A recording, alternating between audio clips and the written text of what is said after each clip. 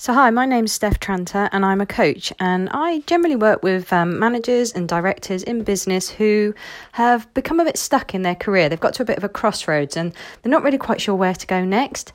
And the thing is, the conversations we have, they're generally never just about their career, and we tend to focus in on one of three, sometimes all three, but generally one of three reasons why they're feeling stuck, and so we can get to the real issues and overcome those parts of it rather than focus on the things that are wrong. So I guess, the three things I'm talking about here are quite often we talk about self-belief, self-esteem. You kind of know where you want to get to, but you don't believe that you're clever enough, smart enough, good enough to get there. The second one is often actually you just have no idea what you want to do. So, you've kind of been quite successful up to now. You've got further in your career than you ever thought. You're earning more money than you ever thought. You're just got more responsibility than you ever thought you would.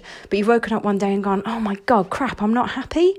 What's going on here? I've got everything I thought I wanted. And you sort of have this whole identity crisis. Who the hell am I? What am I about? What do I want? What do I care about? What do I love? So we do a lot of work around helping you figure out, well, who am I? What am I about? What do I love? And then the last reason why often people feel stuck is it's actually a lot to do with our emotions and feeling stress and under pressure, anxiety, worry, maybe even frustration. But I find that our emotions often get in the way of us being able to think straight. We get overwhelmed, feel under pressure. And there's actually some really interesting and fascinating science behind why that happens. And it all comes down to the fact that, no one ever really taught us about our emotions. No one taught us what they're about, what their purpose is, why we have them, and therefore how we manage and deal with them. And this then causes many, many problems later on in life because we're constantly hiding from them or denying them or feeling like it means that we're weak if we even start to talk, think or express anything to do with emotions.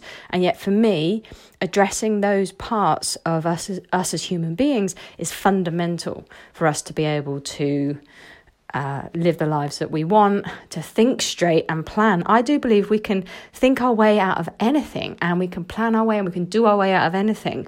But if we don't understand our emotions and how they're impacting us, that can totally stop that from happening. But you are in control of it. So those are the three core things that I generally focus on. Like I said, some people have all three, so we tend to work together for quite a long time. But more often than not, it's one of those three things that is the key, most important thing. So I just wanted to tell you a bit more about, who I am and what I do. Those are the things I focus on. My name's Steph Tranter, and have a good rest of your day. Cheers. See ya. Bye.